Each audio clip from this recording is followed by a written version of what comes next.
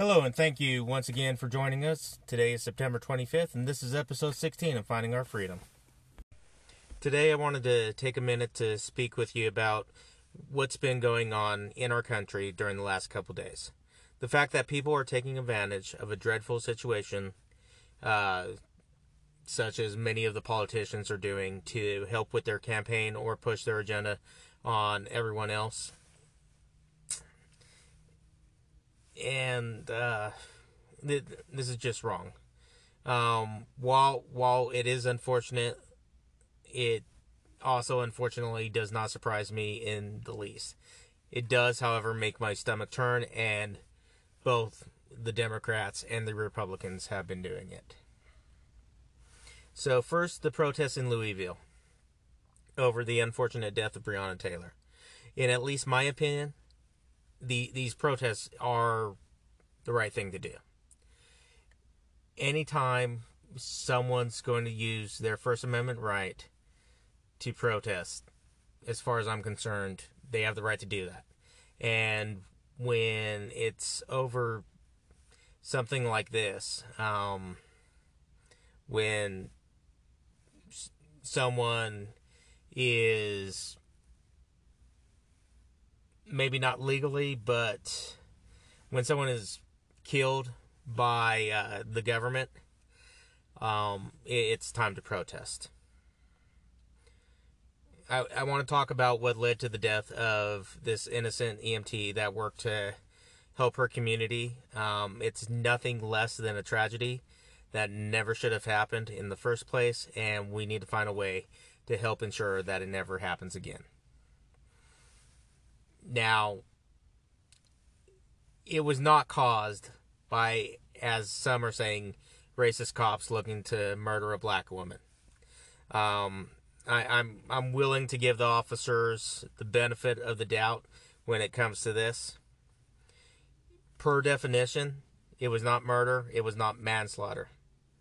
Now, I know that some of you are most likely going to either turn this off or call me a racist or yell at the show about this, but per the definition, it wasn't any of these things. It was a horrible incident that led to the death of an innocent woman, and there was a lot done wrong. And just because it doesn't fit the legal definition of murder or manslaughter doesn't mean that there wasn't some criminal liability involved.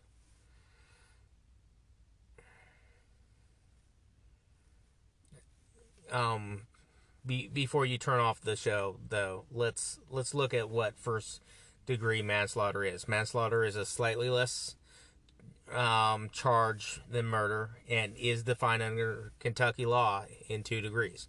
Whereas murder requires that the accused had the intent to cause someone else's death. A person is guilty of manslaughter in the first degree when, with intent to cause serious physical injury to another person, he or she causes the death of such person or a third person.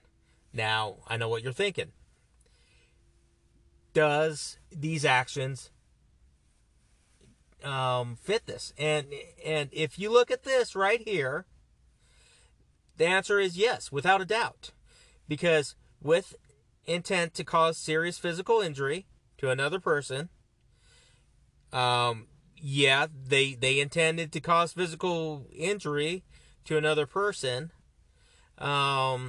He or she causes the death of such person or a third person. Breonna Taylor would be that third person.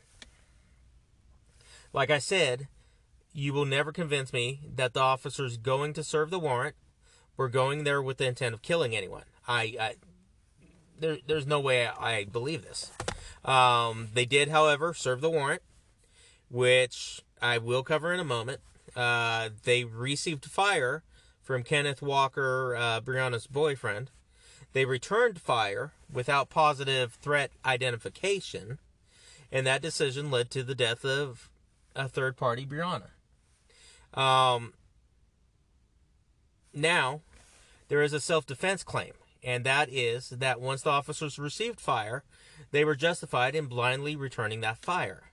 So, if we look at Kentucky self-defense law, once again, it states self-defense occurs when a person uses violence or force to defend themselves against an attack.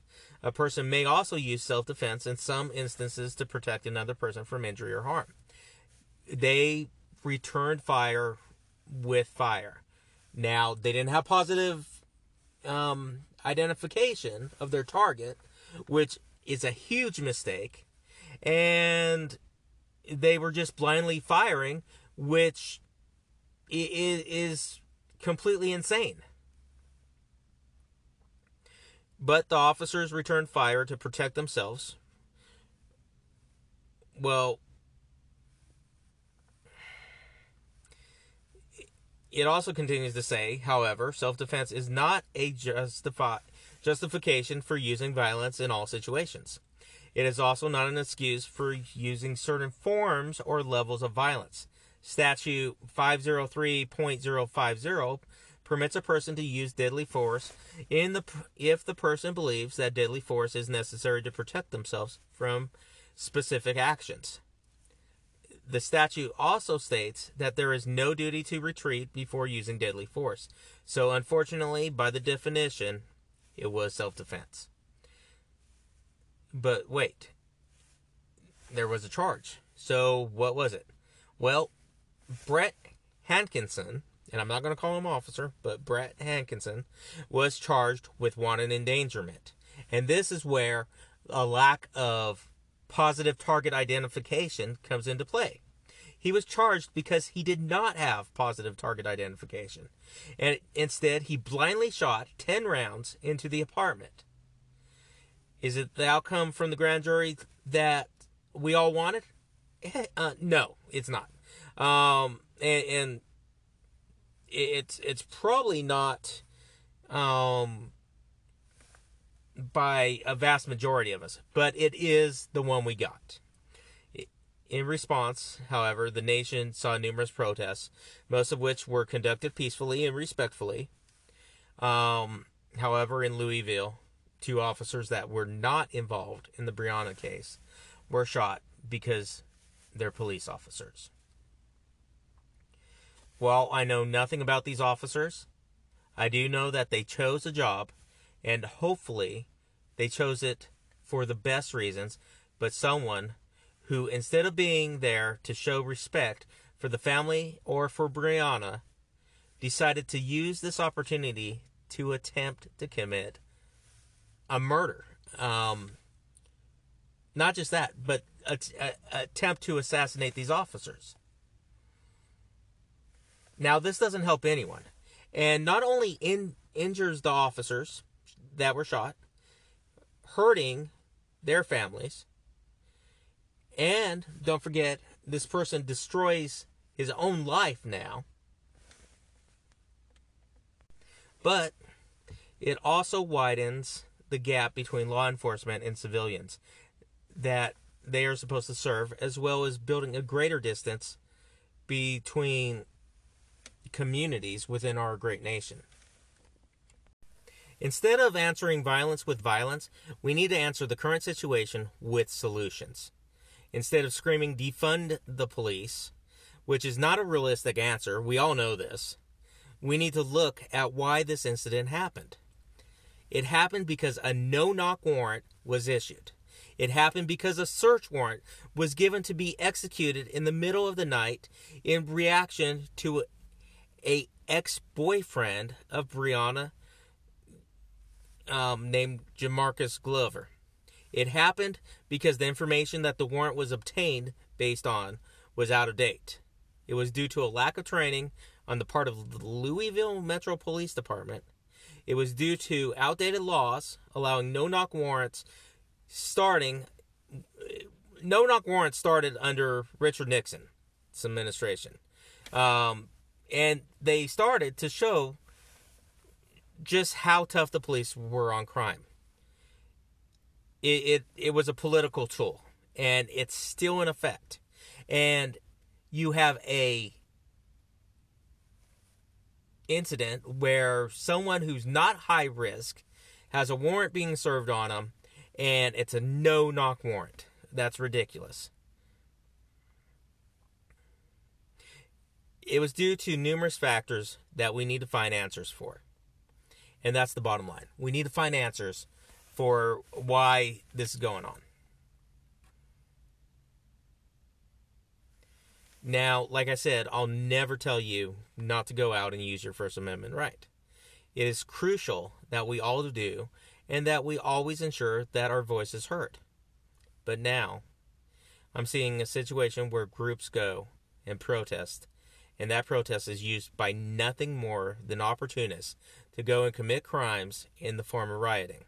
When you burn a neighborhood, destroy private property, or steal from businesses, or go out to injure people, whether they're law enforcement or they're other civilians, you aren't helping anything.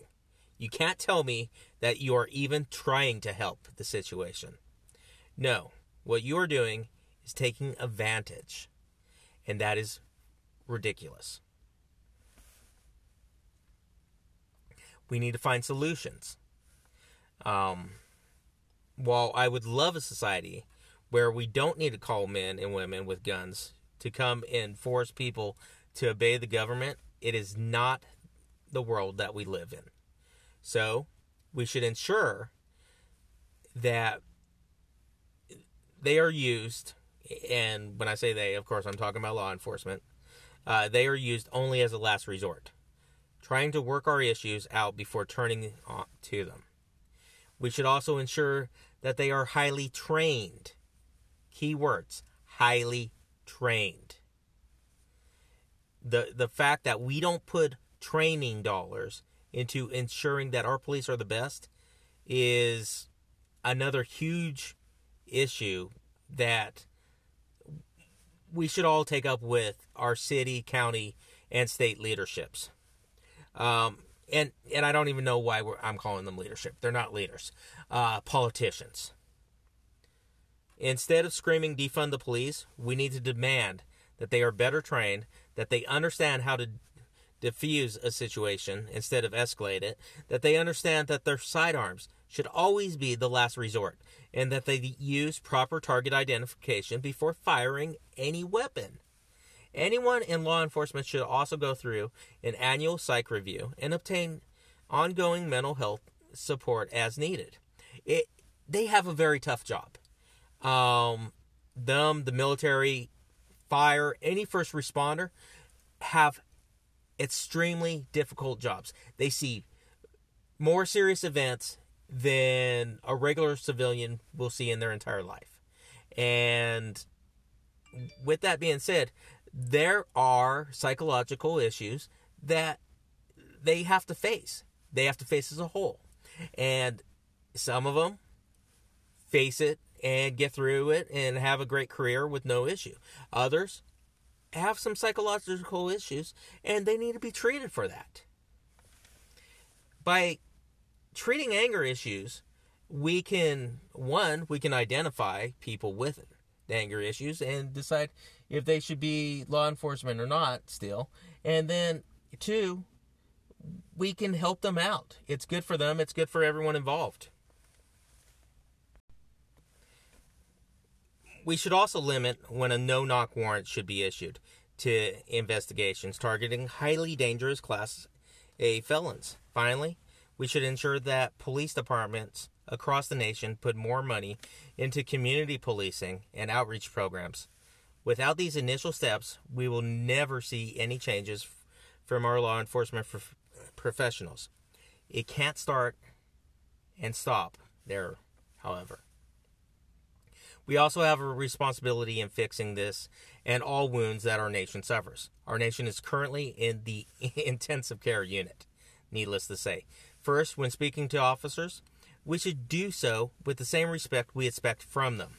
We don't want someone acting aggressive to us, and we shouldn't act aggressive to others. It is all part of the non-aggression pact. We should never be the aggressor, though we can always defend ourselves.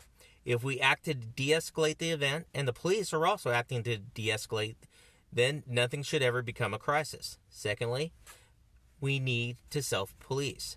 This means look out for your own. Take care of your family, your neighborhood, and your town. If you see someone in need, help them. If you have a disagreement with your neighbor, work it out. If it doesn't affect you or hurt anyone, then don't worry about it. Don't scream at your neighbor because their lawn is too long or because their dog is barking. By building a relationship with your neighbor, things in your home and neighborhood will be vastly improved. Perhaps your neighbor's lawn is too long because their lawnmower is broken or because they are too busy taking care of a sick child, parent, or spouse to mow their lawn. And you can do them a huge favor and speak to them and maybe even help them out. Then demand more from your politicians. When they are taking advantage of the situation, hold them accountable. When they are ignoring something important, hold them to task. Remember that they work for us. Unfortunately, today many politicians don't see themselves as public servants. They see themselves as better than the quote-unquote average citizen. The truth is that they work for us. And if they are not doing a good job, they need to be fired. We have every right to terminate any politician's employment for us through either recalls or even better during the election season, which has just started. If you think your politician is not carrying their weight, use this year to get rid of them and hire someone else. Politicians are not leaders. You are, and therefore lead your community into a better tomorrow. Most of the issues that we are having is because we have lost a basic level of respect for others, and we no longer care about our neighbors if we even know who they are. And that's time. It's time for that to change. It's time that we step up. By giving our respect to others, we open the door to bettering our community, and it is only through bettering our community that we can better the world. It all begins with listening to each other and then working together to find solutions to the issues that we are all facing. Nothing will come from separating us other than for those working to do it. By separating us into groups and trying to make the group fear and hate each other, they can get away with political maneuvering that they otherwise wouldn't. It also causes us to look to them for leadership, instead of stepping up and leading our own families and communities. In 2020, our world has fallen, and it is now time to pick it up, dust our lives off, and start living a better life. Thank you for joining me. I hope you have a great day. Self-worth is crucial to our happiness. If we don't feel good about ourselves, we cannot feel right about anything else. If we live by others' rules, then we will never feel good about ourselves. That is why today I am discussing living a value-driven, self-designed life.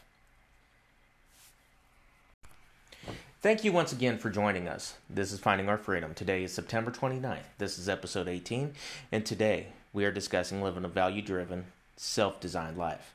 Before we begin, you may have noticed that we released this on Tuesday. If you are not following us on Facebook, I have decided to alter our schedule slightly to better balance my work-family life. We will now be releasing this podcast twice a week, on Tuesday and Thursday. While I'm speaking about it, please follow us on Facebook at Finding Our Freedom.